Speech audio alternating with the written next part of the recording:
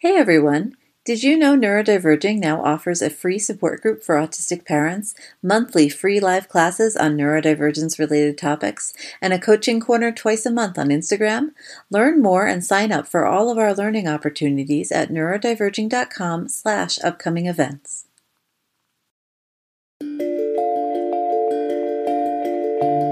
Every day, scientists are learning more and more about how human brains work and how many of us don't fit into the old-fashioned understanding of how brains should work. But a lot of ideas about parenting and familial relationships still need to catch up to the reality of human variation. Neurological differences are natural, profoundly valuable parts of being in a community together and in being part of a family. Whoever you are, wherever you are in your journey, I am here to explore with you. We are all in this together. Welcome to Neurodiverging.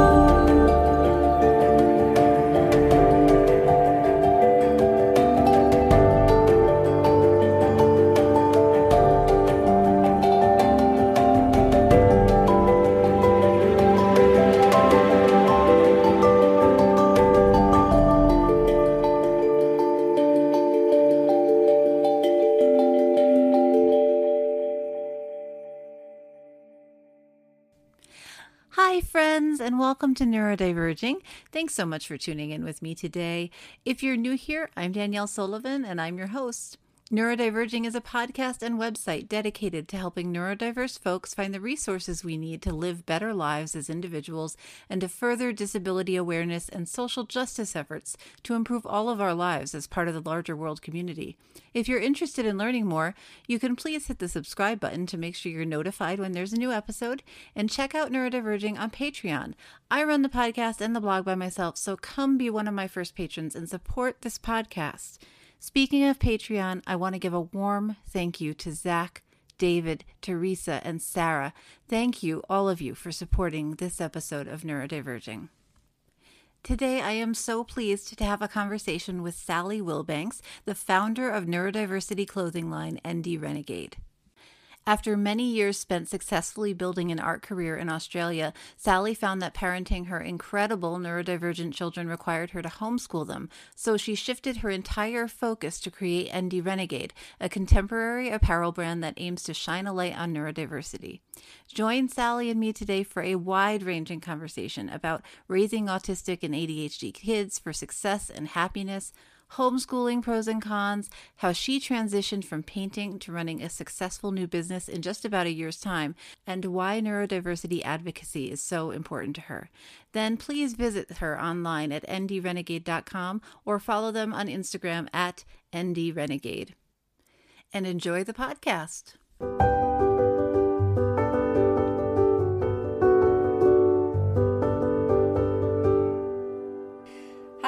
Welcome to Neurodiverging. Thank you for being here today. Thank you so much for having me. It's so great to have you. I just wanted to get started. Could you tell us a little bit about yourself for listeners who are not familiar with your work? Sure.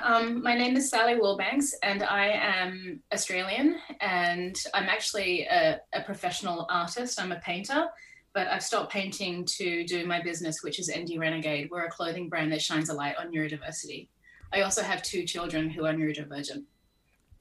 Awesome. Thank you. Do you want to talk further about your children's neurodivergences? Yeah, sure. Absolutely. We're loud and proud. I have a daughter who is 9, and she is ADHD, and she is also dyspraxic, and she has a speech disorder. It's a neurological speech disorder. It's called cluttering, and she's also gifted. And I have a 7-year-old son, and he is autistic, and he suffers chronic anxiety, and he also is most likely ADHD, and he's also gifted as well. That's great. Thank you. Your kids are like the inverse of my kids. I have a 7-year-old autistic son, and then a 5-year-old ADHD. Okay. So it's just like, yep. It's kind of interesting having 2 different neurodiversities in the same family and trying to communicate with each other. So we'll have to talk about that more. It possibly makes it more difficult, I think. It's like, for our family anyway, every family is different. For our family, it's both really exciting to see how different their brains are and how differently they think, and also, really challenging. when one Mhm. person is stuck on their point of view and the other person just can't Right, quite wrap their right. head around it. So, Causes a lot of disputes. yeah. How old were your kiddos when they were initially diagnosed with like the major differences? Yep. My son was the first one to be diagnosed. We actually realized at about 10 months he was spinning plates. And I remember Mhm. thinking, that's what autistic people do. They like to see things. And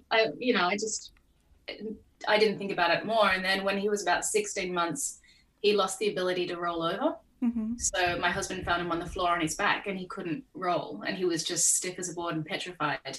And from then on, we couldn't lie him down on his back Mhm. and or roll him or spin him in any way.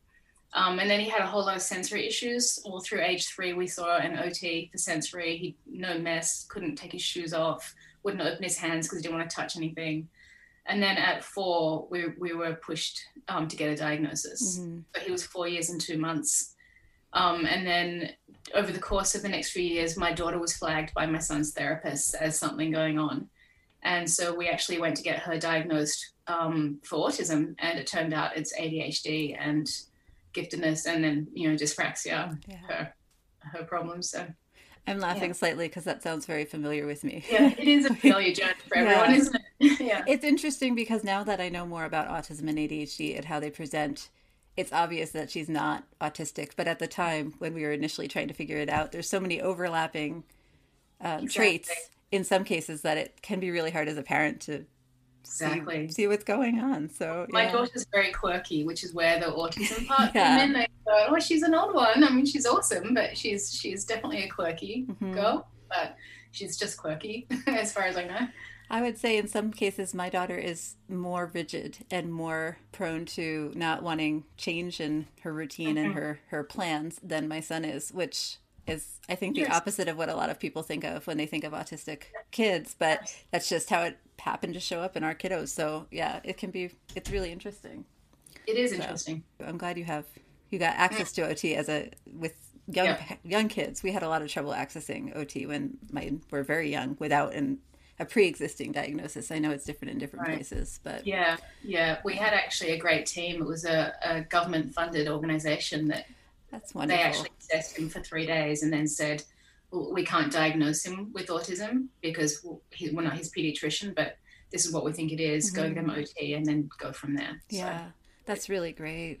yeah. And you were saying that having different brains in your family can sometimes be really difficult. Is there more you can tell me about that? Like, how does it show up for you as a Yeah. parent too? Yeah. Well, my son gets because of his anxiety, he gets very angry.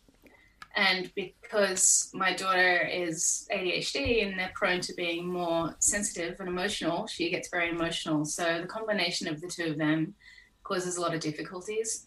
Plus, my daughter likes to really move her body because she feels the need to at all times.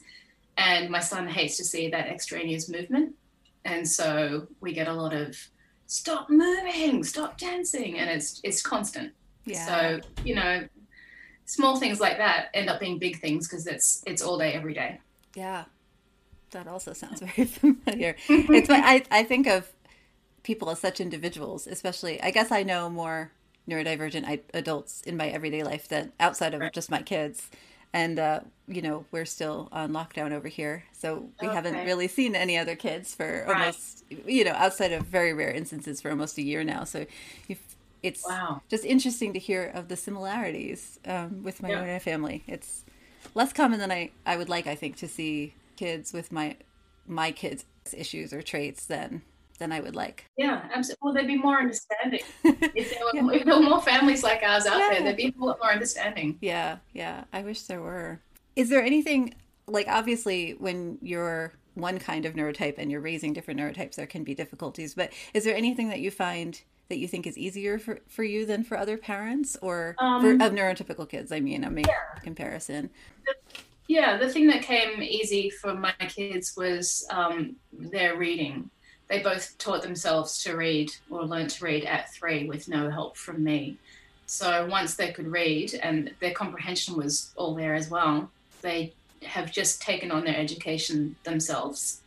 So that has been easy.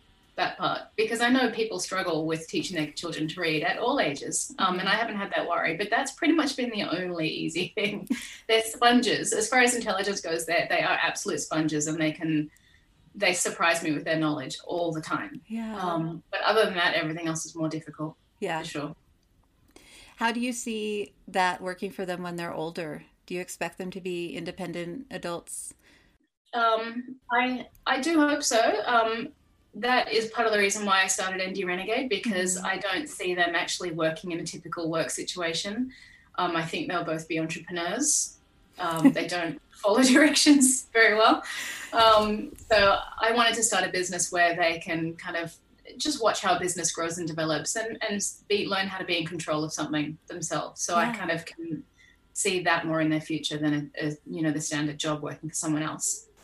It's really interesting to think about how different brains function best in certain environments and self-propel themselves differently. I know I've always done better with the kind of job that has, I'm autistic, a discrete list of tasks that I can just follow the tasks and they go, and then the job is successful.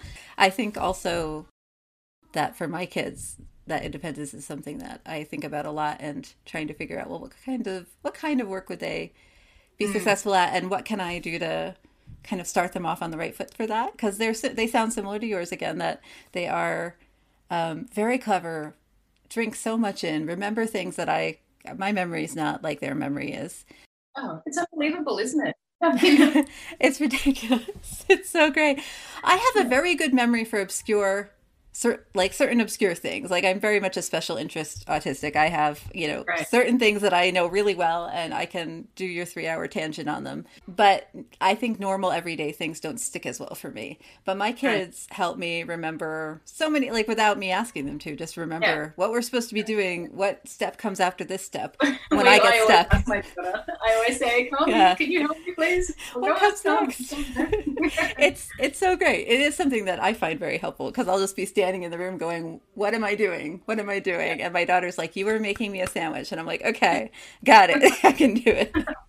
It's really good. But yeah, and I think that's a really interesting and excellent motivation for opening, because moving from art, because it seemed like you had a relatively successful career. I saw you had several shows and everything for your painting, and to totally switch, this seems like in my brain anyway, a very big gear switch to, a clothing line for neurodiversity. Yeah, I do have a successful career. Well, it was going successfully. I even have a painting in Parliament House here in Australia. I've got paintings in embassies, and I have a very good art dealer. He's hard to come by. He's not thrilled. But, I spent many hours painting alone in my studio, and it's just so separated from my family. Painting is a very solitary process, and I needed to be not separated from them anymore. I needed to show them how to be independent and make your own money in something that included them rather than didn't. And painting is not practical at all, and I need them to be more practical in their choice. So the many hours alone in the studio just got my brain ticking, and I painted a show. My last show was in February, so I finished up in December of last year, and I haven't painted since then. Wow. That's a big gap, I'm sure, for having done it for such a long time. Oh yeah, and I miss it. Yeah, I miss of course. Terribly, but it's just not my time at the moment. Yeah. And what kind of went into your switching gears so completely, wanting to be with your family and wanting to show them a different line of work so that your kids could kind of aspire to and learn the skills for? But why did you choose, a clothing line specifically and a neurodiversity clothing line specifically? I wanted to do something still with art, and I've dabbled in graphic design over the last 2 decades. So I do have all the computer software, and I'm an artist. I need to do something creative. Yes. And my kids like creativity as well.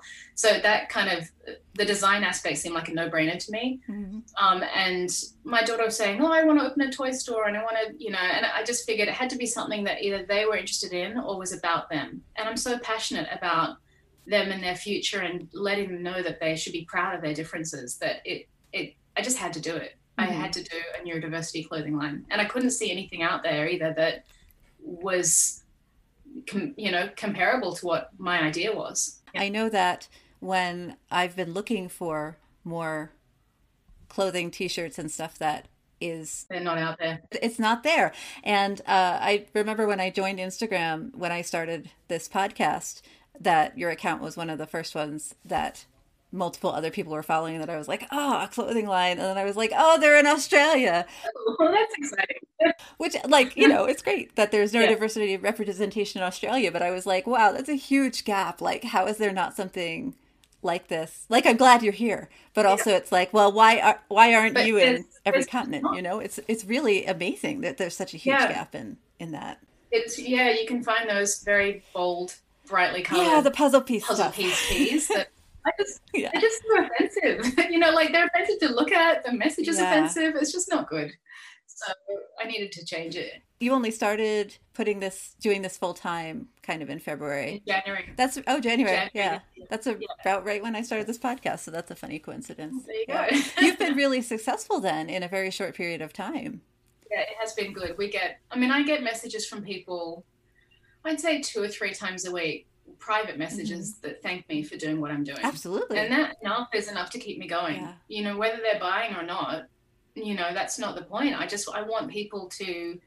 I want them to be proud of themselves. And I want them to know that there are other people who aren't neurodivergent who are proud of them as well. Yeah. You know? That's a really great message.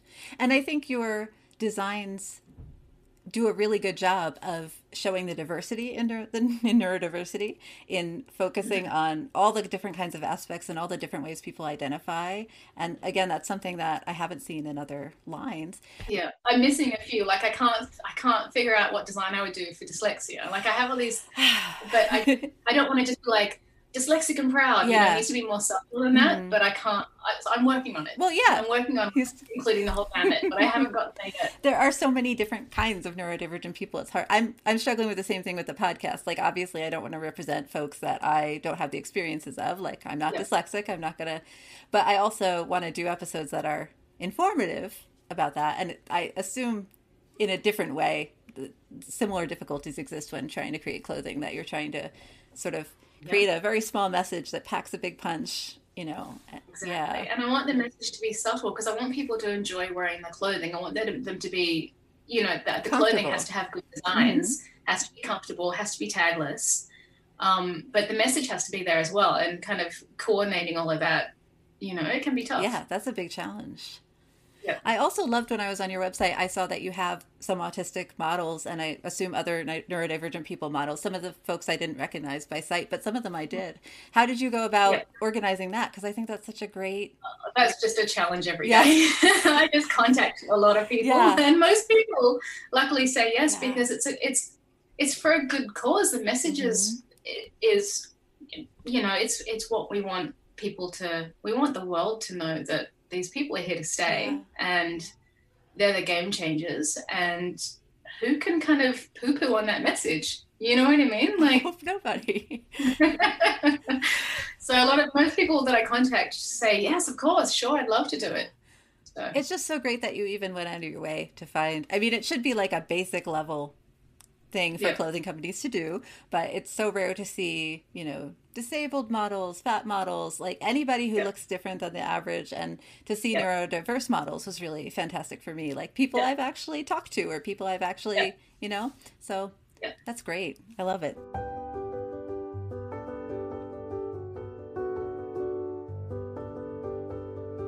So you said that one of the reasons that you started the clothing line was to kind of help your kids learn by doing, and learn how to be an entrepreneur by doing. And I know that we talked a little bit about how you homeschool, and how does that kind of learning by doing tie into your feelings about like education for neurodiverse kids, with your neurodiverse kids, not generally, but yeah, I can only speak to mine, but we have to homeschool because the kids just don't fit the school mold. My son has terrible performance anxiety, like it's shocking. And if he were in school, he would need a one-on-one mentor, and he'd need to be in the special ed class, which is fine, except that he's also profoundly gifted. So that crossover, it's too difficult. Like, we've actually been to schools and they've said, look, I don't think we can handle your kids. We don't know what we do with them. And our doctor, we have we've moved, but our old doctor, he's a brilliant, he's a pediatric GP and he specializes in autism and ADHD. And he just signed my kids off from going to school and said they're not fit for school. You're doing better with them at home, but do not worry about the academics at all. Focus on things like cooking, cleaning, doing laundry, catching a bus, going places on their own, just general life skills, paying bills, learning money, to get them fully functional so that when they leave the nest, they're golden. Yeah. So as far as education goes, we don't sit and do schoolwork. We can't sit and do schoolwork. My son just has a meltdown. Yeah. Yeah. My daughter, her attention span's about 3 minutes and she has trouble sitting up at a desk. She's got low muscle tone and she just slouches and slides off a chair. And so that's one trouble. And then my son, you put any piece of paper in front of him and that has a slightly challenging or different problem on it, and it is just the most horrific, anxiety provoking. It's just awful. So we don't do it. We just don't. We do the minimum requirement that we need to for school. Yeah. So.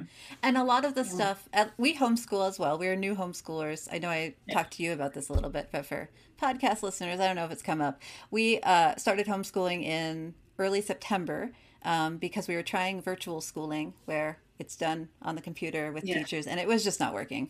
And I couldn't imagine. I could not imagine doing that. My son, who is 7.5, tried his best. He's kind of a people pleaser personality. He really wanted it to work, and he would sit there and he would do it, but he couldn't tell what was supposed to be going on at what time, and he's not computer literate yet. He's 7.5, so he couldn't click and log into all the programs and move from tab to tab. And my daughter, who's 5, was just like, nope, like ADHD 5-year-old, like, nope, not doing it. I got her to log in at the beginning of the day for the morning song and at the end of the day for the closing song because she likes music, but the whole middle, she was just like, nope, I'm not going to do it. So, and then they did attempt to bring us back to physical school earlier this month, but it's already gone back to virtual because the COVID spike. So we didn't want to send them to real life school. And so I just decided to homeschool. I talked to the kids and I was just like, I think we can just do this at home. What do you think? And we all just decided to homeschool. And it's been going really well because we can focus on practical life skills, like you were saying, but also in ways that they care about, because mine aren't gifted in the sense that, and also they're young, so who knows, but they're very smart kids and they're motivated by what they're motivated by, as I'm sure your kids are. And if you can, if you can target the life skill in such a way that you're using something they're already interested in, it's just so much easier to pick up. So I can see why, staying at home and doing this. Yeah. I just make sure that the kids, we get out every day. So we do like a family tennis lesson, they do equine therapy, we do swimming, we do homeschool group, so I make sure we get out every day, and then their afternoons are their own, and they do Minecraft and Roblox and Among Us and all the other things that all us parents cringe about. And, every once in a while I go, you've got to do an app, you've got to do a math app so that I can write it down for your, homeschool moderator. Yeah.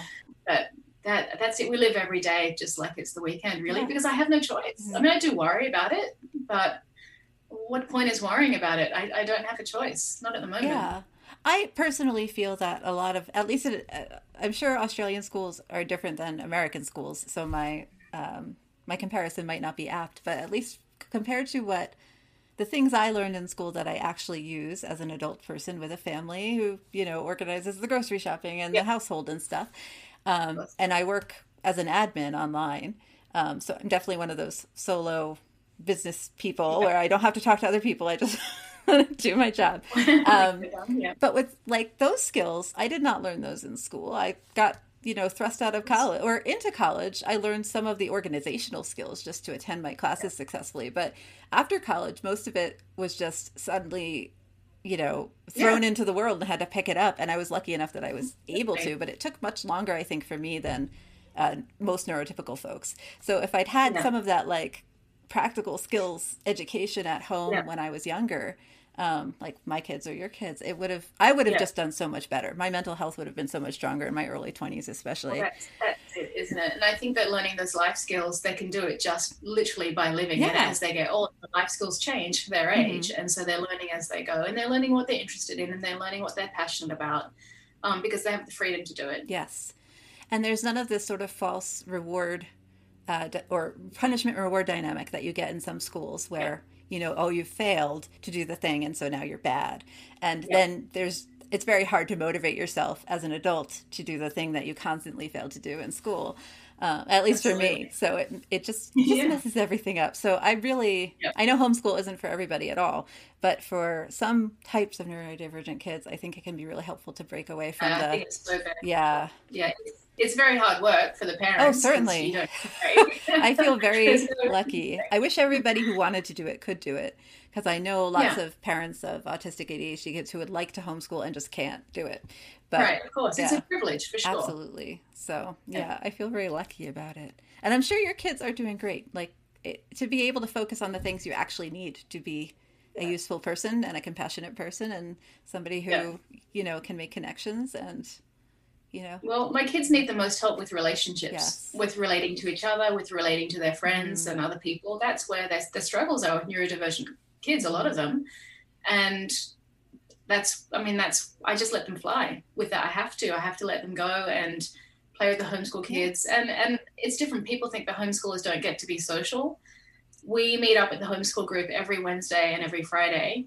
And it is a full day exploration. The kids are out hunting, and not real hunting, but like play hunting and exploring, and they're swimming all day, and it's like 2 full days a week where they get absolute free play and freedom.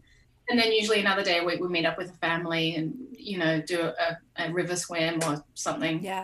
And they just get so much experience with that, and that's what they need the free connection with children. And that's what homeschool's perfect for. And most people don't think about that. They think they're antisocial, but it's the opposite. No, I think in traditional schooling situations, you have this very falsely structured classroom situation where you're all sitting in your little desks and you're allowed to interact in these certain ways at these certain times. Exactly. And I did personally fine in traditional schooling situations because I understood the structure and I understood what was expected of me. But then as I got older and the types of things I was supposed to say changed and the types of conversations I was supposed to have changed, I was just lost. Like, as a young adult, I did not understand what I was supposed to be doing because it was such a different situation and expectation of neurotypical people had for the situation. So I think, again, same thing, if I had been given more, and I had free play at home, but home time was limited compared to school time, I think. Yeah, of course. So if I'd had more kind of free play time and more time to sit with feelings and the feelings of other people and think through that. I do a lot of that with my own kids because they're very young, but you can say, oh, you know, what do you think your sister's feeling right now that this thing has happened? And kind of have those emotional deep dives into how to learn empathy and learn compassion that there wasn't really room for in the public school system. I honestly don't know how people do it. My daughter was crying to me 2 nights ago because she's saying that I don't spend enough time with her. Like, are you kidding? It's like, I am here with you all day, every day. Imagine if you had to go to school. You know, you'd get like home from school, you'd have to do your homework, and there'd be dinner time. You get an hour with me a day. There was no connection time. I'm like literally like on call, on demand all day to my kids. Because they're around all the time. Me too. And I like it because I can be sure that they're getting connection. But when they were in school, even with my youngest, you know, was in first grade before COVID at the traditional public school, and he was doing great. But I felt like I never saw him, and I'm like, "You're 6. You're 6. Like there needs to be more. There needs to be more parent connection at this age." We have just moved up to this area where we're living now. We've moved 9 hours north 3 months ago from where we were living because there was an education center there or here that takes neurodivergent kids and other kids that don't fit the school mold. And basically it's like just a daycare for kids age 5 to 12 where they get to play and go out in the woods and make river bridges and stuff like that. And my daughter loved it, but my son just suffered too much anxiety being away. But I suffered anxiety. They were only there 2 days a week and I couldn't handle it. It was ridiculous. I was like, I'm so used to having them home. I miss them. I have the opposite. I'm don't want to send them to school in a pandemic, obviously. But I also am somebody who very much values my alone time. I think I thought I would. I have processing challenges. Like, It's so funny, the parent you think, I don't know. I have this kind of constant battle between the parent that is my ideal parent in my brain and then the person I actually am in real life. And one of those is I want to, and I do enjoy, obviously I enjoy my children very much. And I'm really glad that I can be here with them during this kind of time. And it's really fun to do homeschool together and to see what's going on in their heads. But at the same time, I am a slow processor. I think slowly. I need to like sit with my brain a little bit. Hopefully regularly, like every day would be great to actually figure out what I want to be doing and what my, what my goals and my, like, what I want out of my life kind of stuff. But also just to do basic practical houseworky things. Like it takes me a really long time to put together a grocery list or to, pull out all the stuff for dance this week or whatever it is. Yeah. And I don't have that now. That they're home all the time. And I fully understand that. And I really do miss like getting them out of the house. I thought I was going to love that break. That's one of the reasons we moved, because I'm like, I'm going to have a break. I'm going to be able to work on the business. But by the second week, I was like, I don't think I can do this. I just want them back. Yeah. And that tripped me out because I was like, free time. And then it was like, no. Yeah. Finding the happy medium is nice because I didn't like when my first grader was in school full days, 5 days a week. Like that was too much. But then not having them gone at all is proving to be a little bit too much in the other direction. Yeah. So, that's true. Yeah. And we're also not the ideal homeschool in this situation because of COVID. So obviously we're not doing our groups. They're just kind of, I feel very lucky to have two of them so they can at least talk to each other and, they're good friends at this age, luckily. But if it were happening when they were a little older, I don't know that I would feel as lucky because, personalities change. A lot of fighting. Yeah. I don't look forward to that age. I know it's normal, but I vaguely remember it as a young kid myself, but...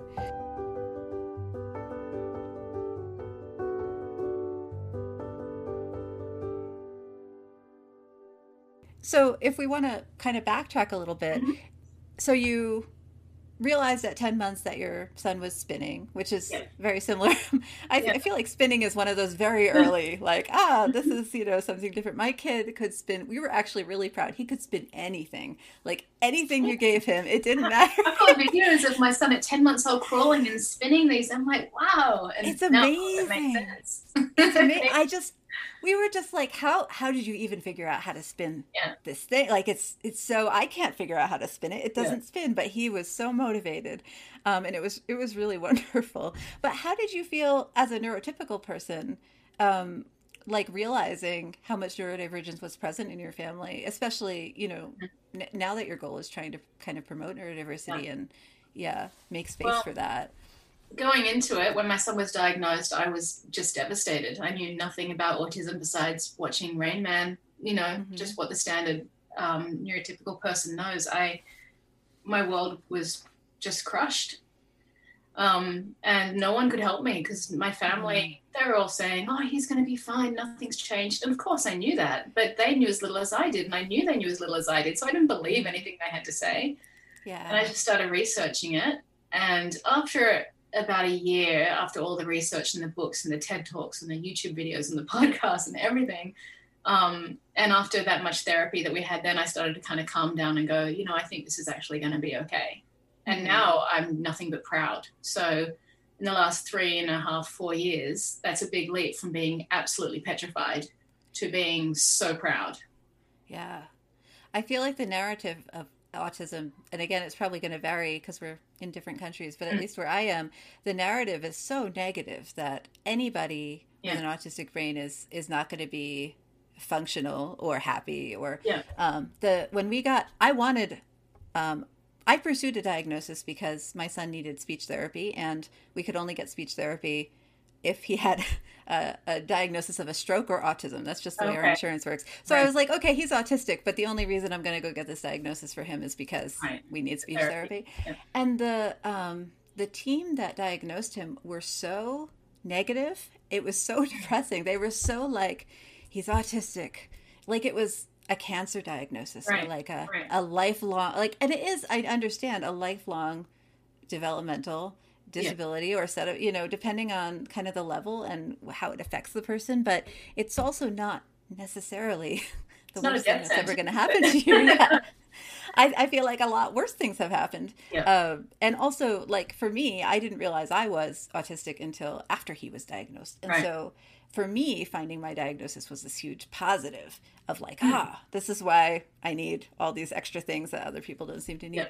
And that negative perception, like as a parent, can be so Terrible. traumatizing and so difficult. That's what I want to change. I Yeah. want people to know that it's okay to be neurodivergent. And when parents get that diagnosis for their kids, I want them to know that their life's not over.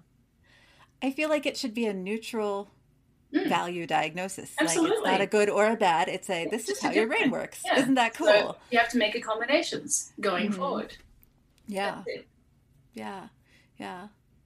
Yeah. I feel very frustrated that is, I feel like especially mothers get that, just since we're the kind of traditional caretakers, we still have, even though it's changing, a lot of this weight or feeling of it's our responsibility to make our Absolutely. children quote unquote normal people.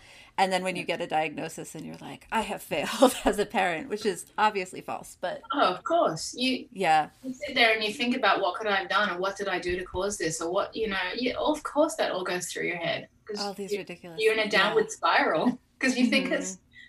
it's honestly the worst thing that could happen. And it's Yeah. absolutely not. No, it's absolutely not. I was really pleased when we got a diagnosis because it meant I could access therapies, which is an American insurance problem, but was still very Yeah. helpful. But also because the behaviors that I had been interpreting as negative or like purposely Yeah. difficult from my kid were not, they were sensory issues. I just had no idea that they were sensory issues because I didn't know anything about sensory processing issues at that time. And having more information about it was definitely a net positive for us, just because it was like, oh, my child isn't actually trying to make my life a horrible Without that existence. He's trying his best to like fend himself off from this really terrible onslaught of sensory information. So having that information was just so valuable, and I wish more Without people the would. information, Yeah. there's no understanding. Mhm. So how can you move forward? How can you help them Yeah. without that knowledge? Yeah.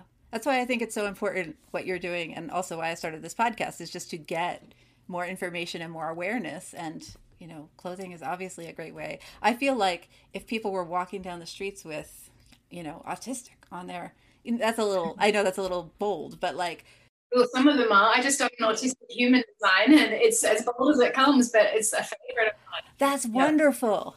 Yeah, that's a good one. So like if you saw 1 in 10 people or even a couple in every 100 people with that, wouldn't it normalize it to such extent? That would just be so fantastic. I want parents who are going into that process like I was, and maybe like you were, to just Not feel so scared. much better Yeah, exactly. about the whole process.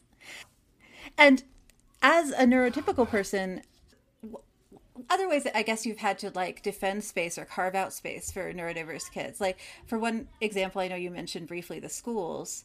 I know that parents here struggle a lot with wanting to keep their kids in the public school system and getting a lot of pushback from administrators and teachers about their kid not fitting, quote unquote, in the classroom.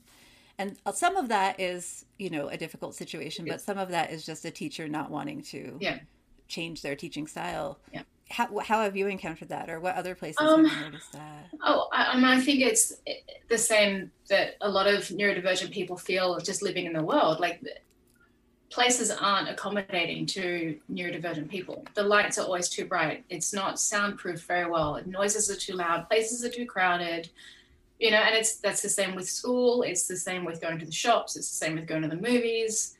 That's just the world as it is. And I do think that spaces need to be more accommodating, particularly schools for the kids. I do think that they should be included in environments with all neurotypical, because neurotypical kids can learn from neurodivergent kids and vice versa. I mean, why not have them together? But I do understand that it can cause difficulties if there are some children that need more help beyond the other children in the class. And I don't know how to solve those problems. And I think that it's going to be a long time coming before those problems are solved. But neurotypical people, just myself included, just don't understand neurodivergent people. I don't know what it's like to be autistic. I don't know what it's like to be ADHD. I can only take the word of my children and other neurodivergent people as a truth, because I can't understand it. But my heart and my mind is open to understanding, and I think that's what we would need from the world. It's very well said. I think it's obviously, I don't know what it's like to be a neurotypical person. I do think there's an assumption that neurodiverse people are going to have to learn from neurotypical people, but you're right, it doesn't go vice versa. It doesn't go both ways. There's no expectation for neurotypical people to be learning autistic styles, for example, or ADHD styles. And that is very frustrating, I think, to a lot of us, that we're meant to learn this totally kind of alien culture, and nobody is learning our language in return. And it goes both ways. I mean, there are enough neurodivergent people out there for this to be worthy of change. It should absolutely go both ways. Yeah. Oh, I absolutely agree. I think a lot of us agree. And also, as neurodivergent advocates, we see that there is value in neurodivergent people's approaches to the world, like your kids' approaches, my kids' approaches, and they're going to be the future. So if there's value in them, there must be value for neurotypical people too, right? Like the value exists for everybody, And I think that a lot of the things that neurotypical people struggle with, like the sensory overload, I actually think that neurodivergent people struggle with the sensory overload. I think that a lot of neurotypical people suffer with it too, but aren't as aware. So I think they might go out to a mall or go shopping or to a restaurant, and subconsciously they know that it's too loud and too bright and too crowded, and they come home in a bad mood, but they don't know why. And they've just had the same sensory overload, but to a lesser extent than an autistic person, say, would have going out there. They just don't realize it. So if the world listened to neurodivergent people and made it more friendly and accommodating, I think everyone would benefit. Yes. I mean, I have sensory processing issues, so I can't think of a way that lowering the lights and the noise wouldn't help everybody, but obviously my brain is my own. But I can't, especially women. I feel like the number of people I've talked to who are neurotypical, who once I explain sensory processing disorder, they're like, oh, that's the thing that I have, I have all the time. I'm sure men have it too, but I don't know. You don't have those open I talk to more women. It's a really interesting conversation. So I'm sure like neurotypical people have the same I think issues in some ways, and the neurodiverse population has developed some mechanisms to accommodate. Neurotypical people don't feel it to the same extent, but I think that it just is like one of those underlying, this has put me in a really bad mood, and they don't know why. Yeah. I can understand that.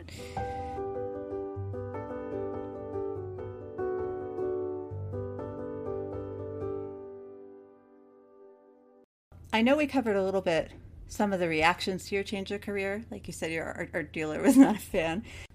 As far as reactions to my career change, there's been a lot of shock and surprise. And I still get people asking, how are your paintings going? And I'm like, well, they're not. Haven't done anything in a while. And I still get a lot of emails from people requesting, commissions. And it's just, I packed up my studio and we moved. I don't have a studio. I don't even have a place to paint at the moment, which is kind of crushing. But, I've got to study now with a big computer and a tablet to design on and things. But it'll come at some point. It'll come. I think that covers that. What was the other question? Oh, just how you chose ND Renegade. That's right. It was just the first morning when I knew that I was going to do the business. I thought, okay, I got to have a name, and I was thinking Neurocool. That's where the Neurocool T-shirt comes from, but that was actually taken. That's some scientific term, believe it or not. And I just wanted something that included the letters ND or neurodiversity or neurodivergent, and I wanted it to be a really strong-sounding name, because we need to provide these people with the message is pride and strength and belonging. So I wanted the logo and the name to be very strong and powerful, and going against the tide, going against what mainstream believes. And that's where the word renegade came in. And once it came to me, ND Renegade, I knew that was going to be the name. And luckily it was all available on Instagram and Facebook, and the domain was there. I was like, that's it. So once I got it, it was, I was sold on it. That's awesome. Yeah, the finding the domain is Yeah. the scariest part. Not easy, but it So was so smooth this time. I couldn't believe it. that's so it was meant to be. Yeah, it was. Had to be ND Renegade. Yeah. The goals are to start conversations, to be in every corner of the world starting these conversations, to instill pride in neurodivergent people, to make them no longer feel ashamed. And they are different, but different is good. It's not a bad thing. And while we're advocating for them, I want them to start advocating for themselves. And I think they can do that actually by wearing a t-shirt that says loud and proud, you know, I'm autistic, I'm neurodivergent, I'm ADHD. I think that's a good stepping stone for them to start advocating for themselves, because it will start conversations, hopefully. And we just need the world to understand neurodivergent minds and to show them the respect that they deserve. I absolutely agree with that. Thank you.